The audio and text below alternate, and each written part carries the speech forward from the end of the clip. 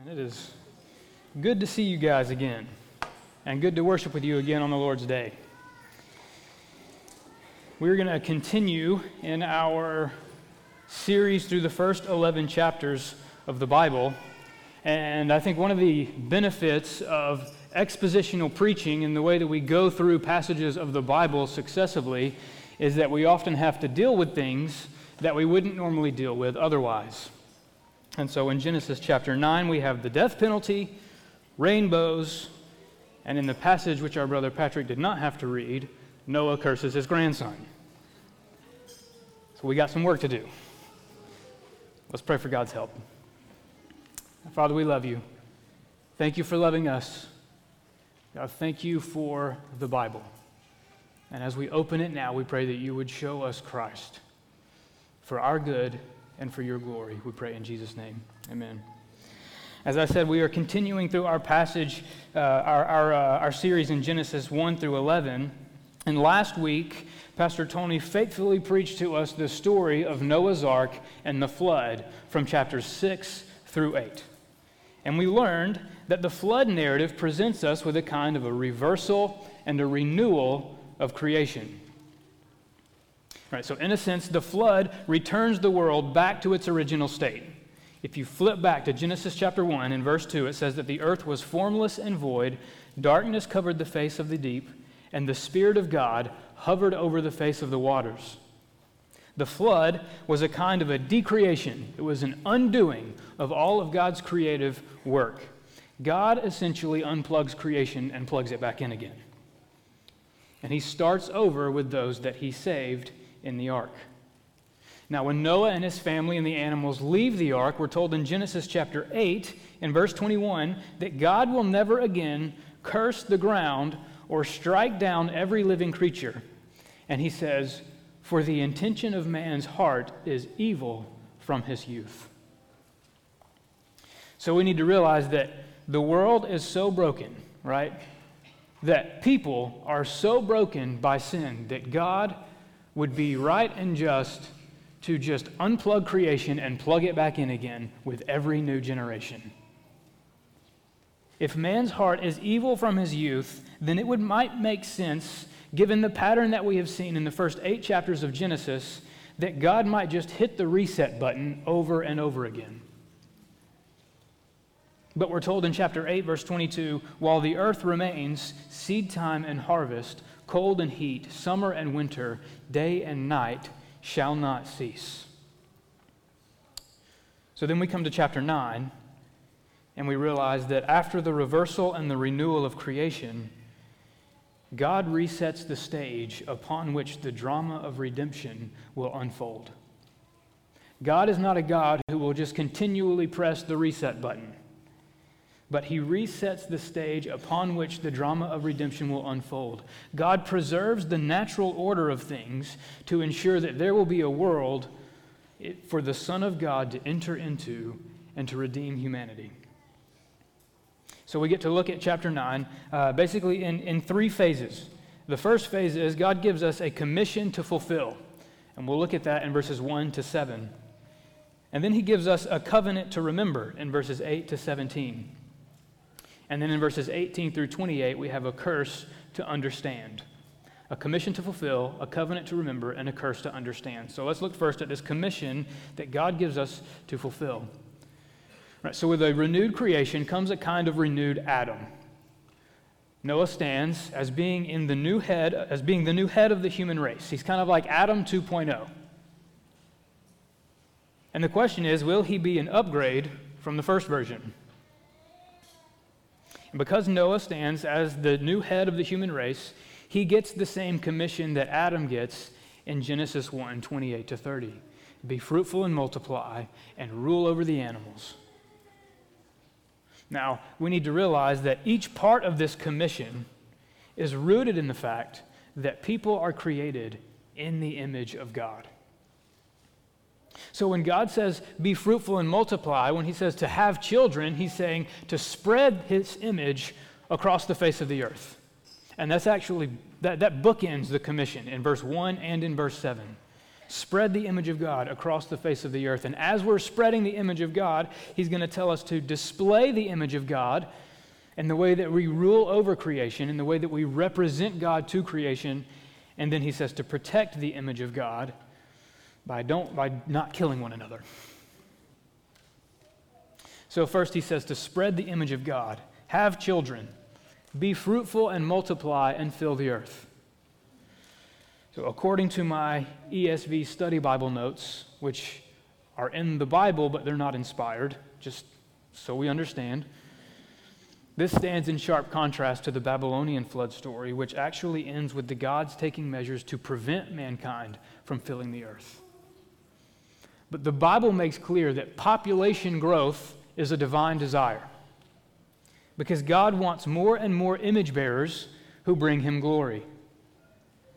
Ultimately, the instruction to be fruitful and multiply is a command to exponentially increase the number of worshipers on the earth.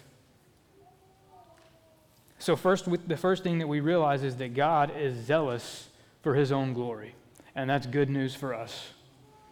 God is zealous for his own glory. The whole Bible testifies that everything God does is aimed at the praise of his name.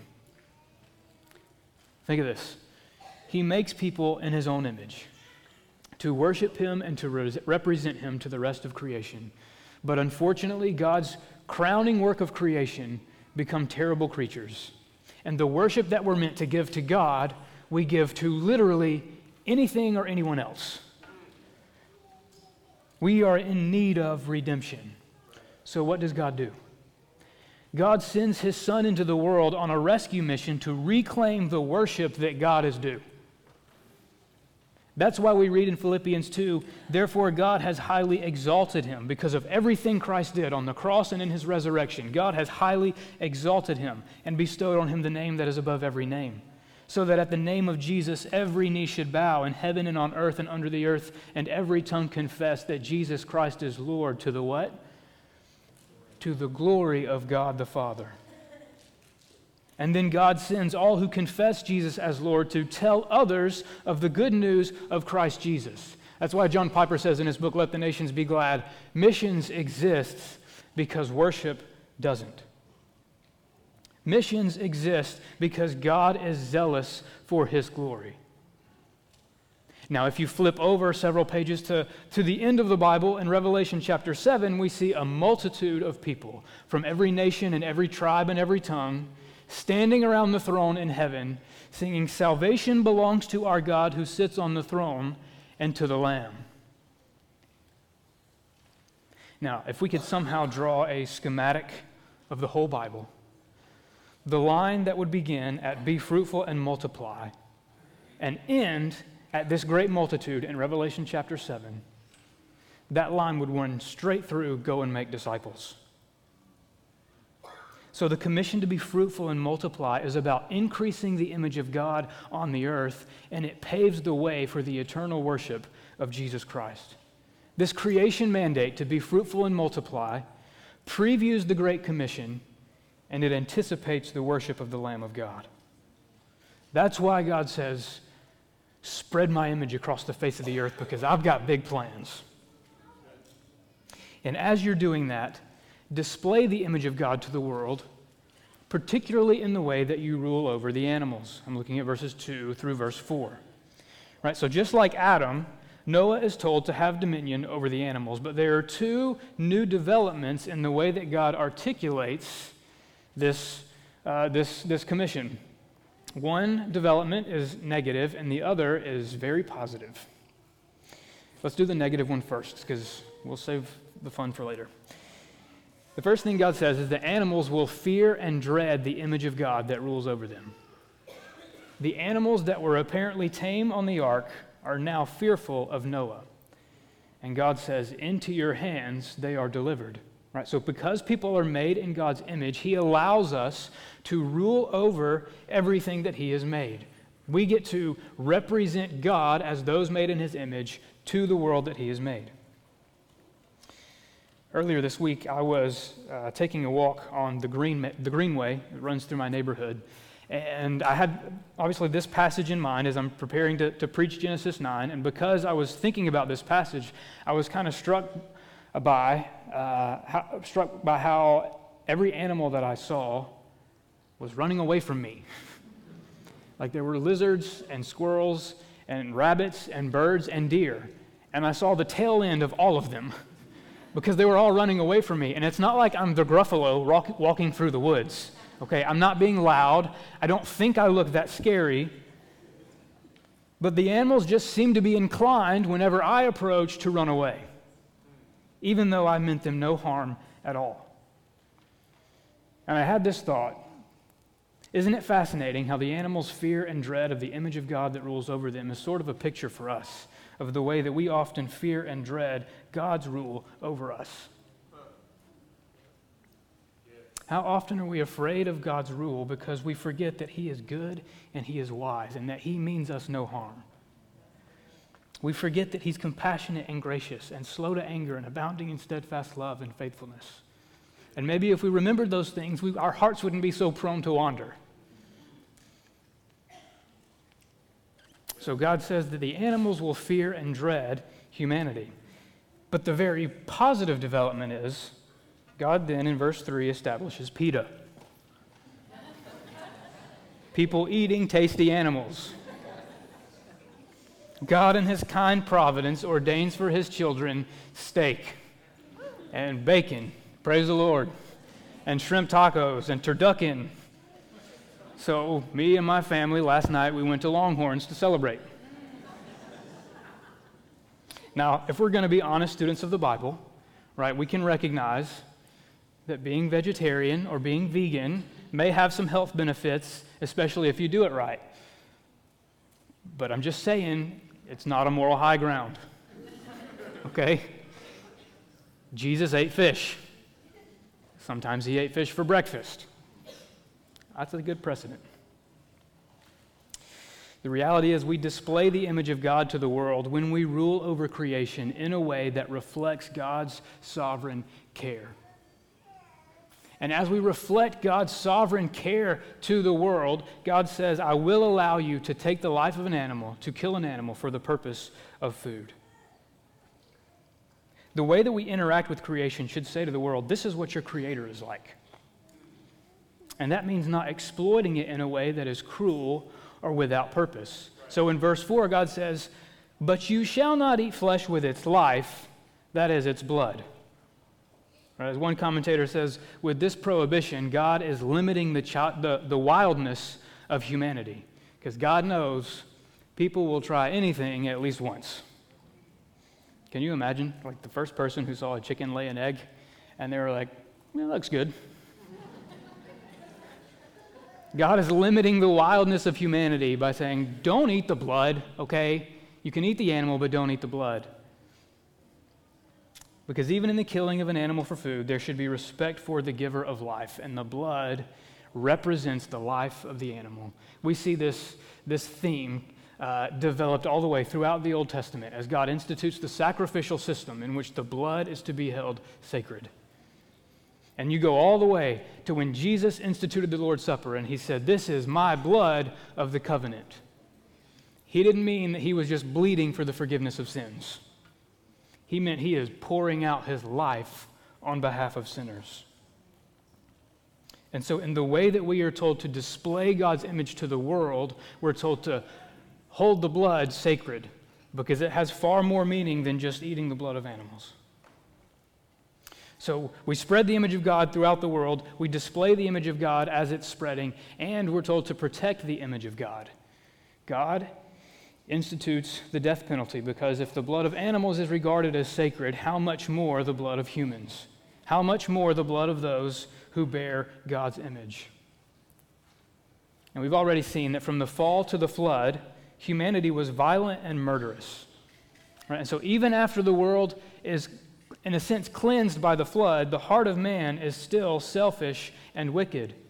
And if human nature is the same after the flood as it was before, well then how is God going to prevent the same thing from happening over again?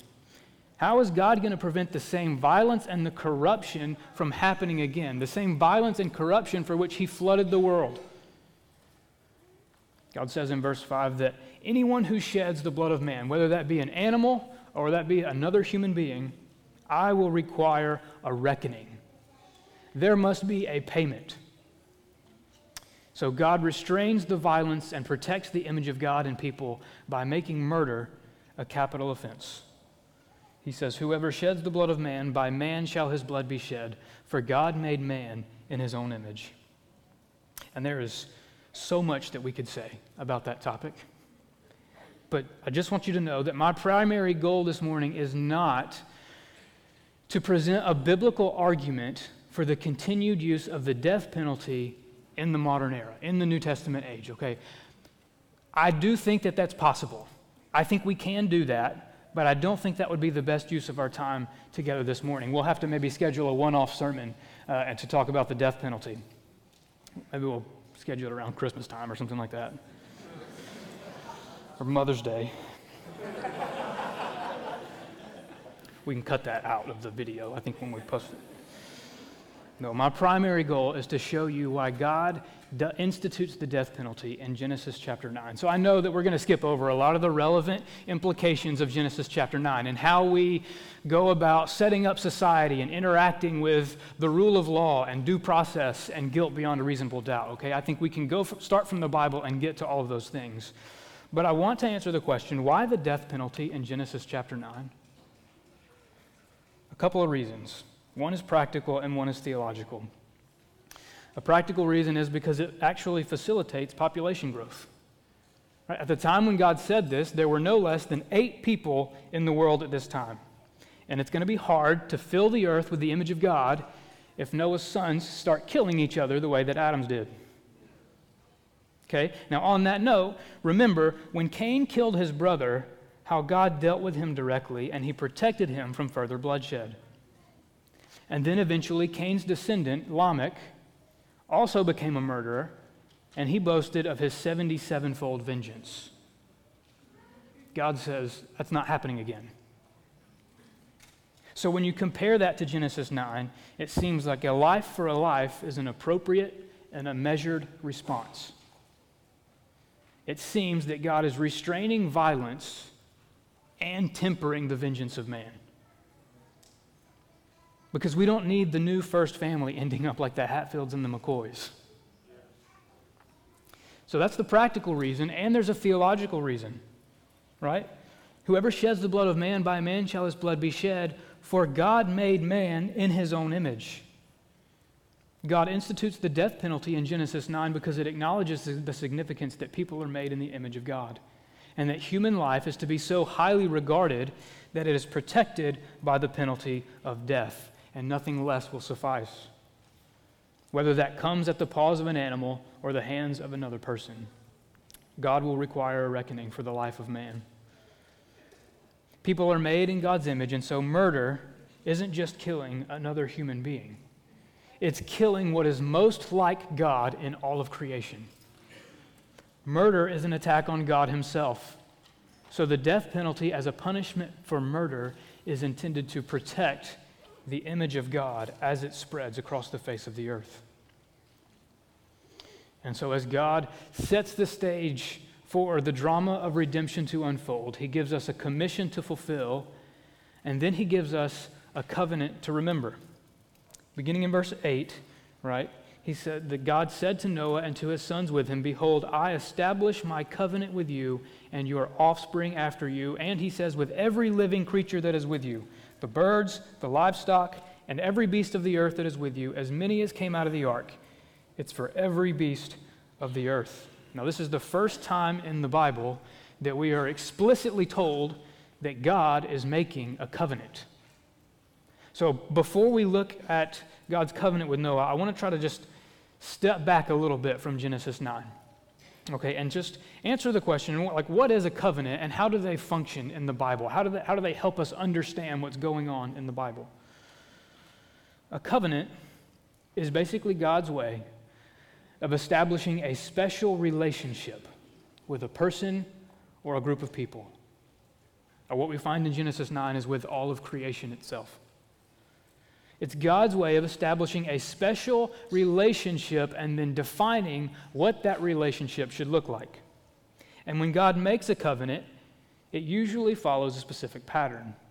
There's normally a promise from God, right? And that forms the basis of the covenant.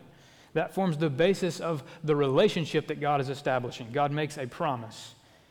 And then oftentimes there are conditions of the covenant. So in other words, there may be certain requirements that are placed upon those that God is covenanting with in order for them to enjoy the benefits of the relationship. And then God would express blessings and curses for abiding by those conditions or failing to abide by those conditions. So there's a promise. Oftentimes there are conditions, and then there is a sign of the covenant. God offers a sign so that we would remember that God will remember the relationship that he has established. And one of the neat things about covenants is that oftentimes there's a covenant representative. Sometimes God makes a covenant with a person, and in the course of time and in the course of reading the Bible, we find that that person represents a much larger group of people. Now, if you want to grow in your understanding of how the whole Bible fits together, then you should do some homework on covenants. Right, there are at least five major covenants that help us navigate the Scriptures. I'm going to tell you what those are and where they come from in the Bible. These are just kind of like the main places in the Bible. They're referenced all the way throughout. But the first one is God's covenant with Noah, the Noahic covenant, which is here in Genesis 9. And then you have the Abrahamic covenant. God makes a covenant with Abraham, and you can go to Genesis 12 and 15 and 17 for that. The Mosaic covenant, God's covenant with Moses, which is really God's covenant with Israel as he gives them the law from Mount Sinai, and you can go to Exodus 19 through 24. There's the Davidic covenant. God makes a covenant with David, and his promise is that David would always have a son who reigns on God's throne. 2 Samuel 7. And then there's the new covenant in Jesus Christ, which is prophesied in Jeremiah 31 and in Ezekiel 36, is fulfilled in the Gospels, and is explained in the epistles. Now, these covenants help us navigate the Scriptures, because in the Noahic covenant, God restrains judgment. In the Abrahamic covenant, God restores a people for himself in a land that he provides. In the Mosaic covenant, God reveals himself in the law and points us to our need for a Savior. In the Davidic covenant, God reigns over his people as king through an eternal Son of David. And finally, in the new covenant, God regenerates those who come to him through the person and the work of Jesus Christ. The covenants teach us that God restrains, he restores, he reveals, he reigns, and he regenerates. So no matter where you are in the Bible, you can go to those covenants and say, okay, now I understand how all of this fits together. So we get to look at the first of those covenants now in Genesis 9. In verses 8 through 10, we find the audience of the covenant, right? Just as the flood killed all humans and all animals, God makes a covenant with all humans and all animals. And in verse 11, we find the promise that God would never again strike down all living things and destroy the earth with a flood, which echoes chapter 8, verses 21 and 22. What God said then in his heart, he now speaks with his words. And he reveals to us that striking down all flesh is not going to be his pattern. It would be easy to think, if we just had the first 8 verses of the Bible, that this is what God is like. But God says, absolutely not. When you think of me, you will not think of judgment. You will think of a promise of peace.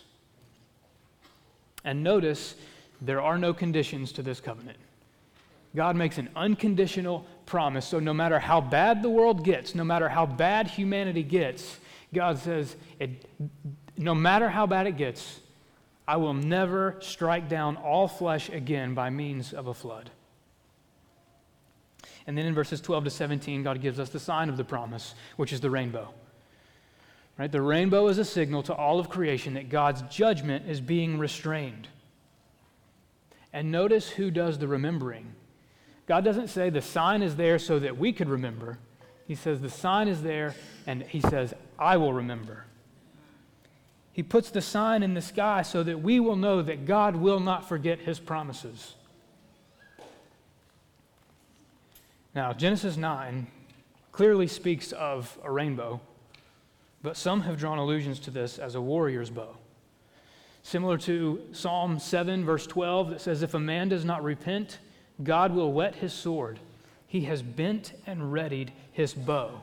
That God has a bow and arrow that he uses for judgment. And so when God says, "I have set my bow in the cloud," it communicates to us that because the bow points upward toward God and not down toward sinners, that the next time God picks up his bow for judgment, he will bear the wrath that his people deserve. Now, to be honest with you, I don't know if that's reading too much into Genesis 9, but it preaches good.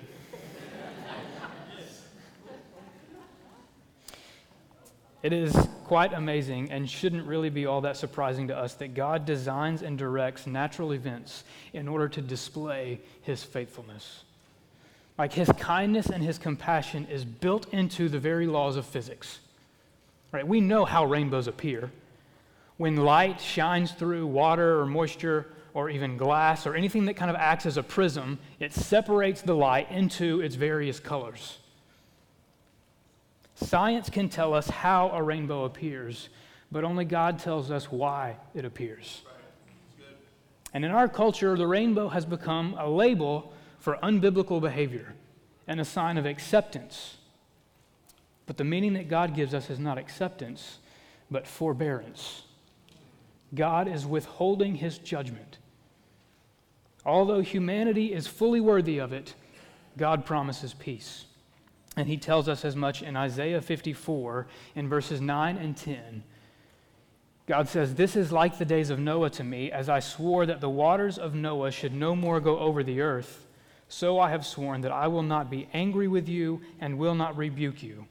For the mountains may depart and the hills be removed, but my steadfast love shall not depart from you, and my covenant of peace shall not be removed, says the Lord who has compassion on you." Praise God, he has made a covenant of peace.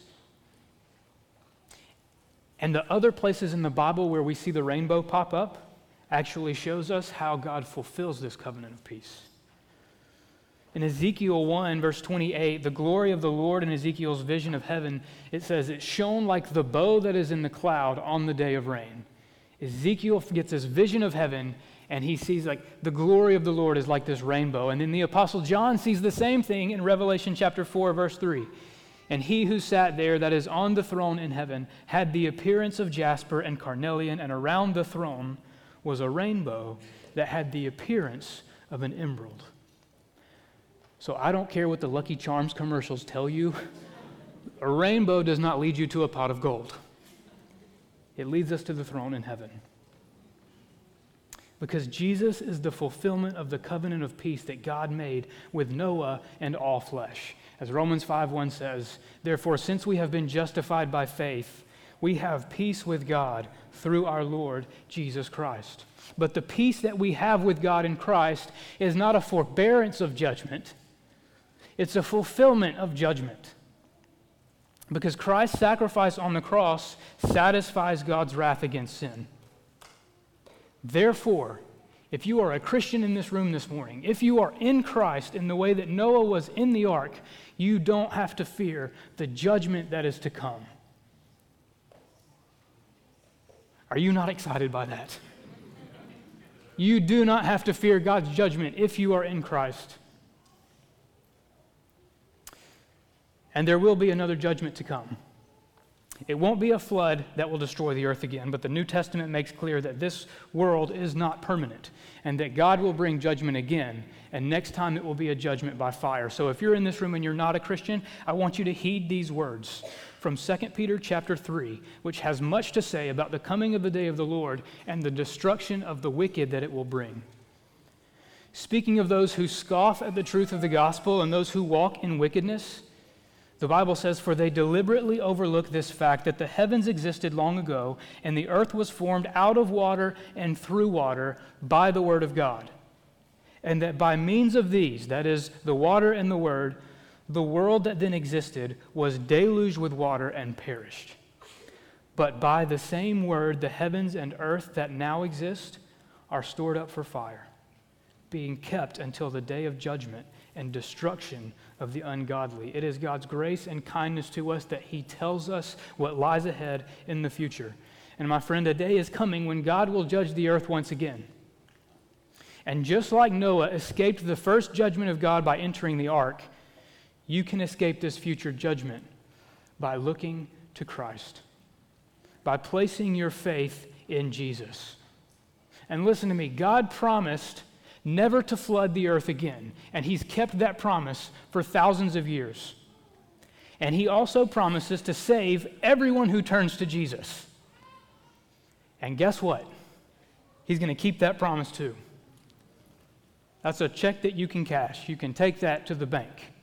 Everyone who turns to Jesus, God will save. That's the covenant that God makes with Noah and its fulfillment in Christ. So we have a commission to fulfill, we have a covenant to remember, and finally there is a curse to understand. We'll move quickly through this last part of the chapter. In verses 18 and 19, we're told that from Noah's sons, the whole earth is populated. But one of Noah's grandsons gets a kind of a dishonorable mention. There's Canaan, the son of Ham. And he plays an important role in the events that follow. Okay? So what had happened was, Noah and his sons and all the animals get off the ark. And after some time, the man who was meant to bring relief from toil began to be a man of the soil. That's all I got. That's the extent of my hip-hop abilities, okay? After some time, Noah grows a vineyard. And Noah gets tanked. One preacher said, Noah gets juiced up and dressed down. That was me. I'm the preacher. I got a lot more too, but I'll spare you. Now, normally, getting drunk and naked is what happens when you're on the cruise, right? Not after you get off the boat. So Noah got it backwards. You actually shouldn't do that on the cruise either. That's very bad. Noah gets drunk and naked in his tent, and then his youngest son, Ham, it's always the youngest child, comes along, and he sees his father in all of his 600-year-old glory, and he mocks him to his brothers, probably like I'm doing now. But Shem and Japheth realize the shame that their father has brought upon himself, and so they devise a plan to walk into the tent backwards and cover Noah in such a way so that they don't even have to look at him. And Noah eventually sobers up and then somehow realizes what has taken place, and his response is to curse Canaan, the son of Ham. And he blesses Shem and Japheth for the honor that they showed him, which is quite curious because he doesn't curse Ham, who was the one who mocked him, and he doesn't curse any of Ham's other children. He only curses Canaan. So what in the world's going on? Why doesn't Moses just go straight from verse 9 to verse 28 when he's writing Genesis 9? Wouldn't it make sense to just say, from these people of the whole earth, the people of the whole earth were dispersed, and after the flood, Noah lived 350 years, 950 in total, and Noah died. Apparently, verses 20 to 27 are significant for a couple of reasons. One, it actually foreshadows much of the history of Israel and the Canaanites. And second, it presents us with a kind of a second fall narrative. So first, the Israel and the Canaanites. Right? Moses is writing Genesis as the people of God are on the brink of taking possession of the land of Canaan. One commentary says Moses is demonstrating to his Israelite readers who are preparing to enter the land of Canaan that this man, Canaan the son of Ham, is the head of the Canaanite people.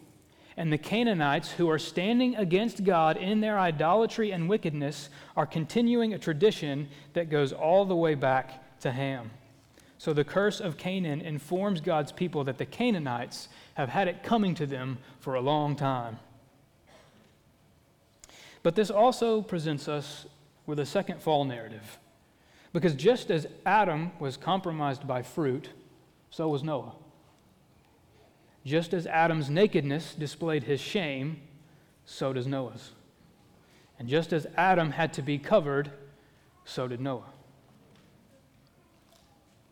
We come to these verses and we remember that we've just come through the reversal and the renewal of creation, and now Noah stands as a kind of a new Adam to which God has restated his commission and made a covenant with him. God unplugs creation and plugs it back in again, and so far things seem to be going really well. But these verses show us that this is not the time when sin will be finally dealt with. That Noah is not the one who will bring final rest from our toil.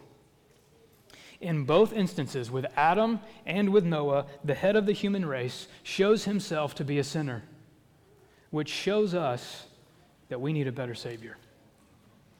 We need someone better than Adam and better than Noah to come and provide the rescue that we need, to come and crush the head of the serpent. Clearly, the flood didn't do that for us. So we stand on this end of the cross, and we look back at Genesis 9, and we get to realize that one is coming who will bring final rest. One is coming from the line of Shem who will cover our shame. That one is coming who will reconcile God and man. One is coming who will make a way for the God who flooded the world in judgment to be a fountain of grace for us. One is coming who will endure a deluge of God's wrath so that we can sing, "Come, thou fount of every blessing, tune my heart to sing thy grace. Streams of mercy, never ceasing, call for songs of loudest praise."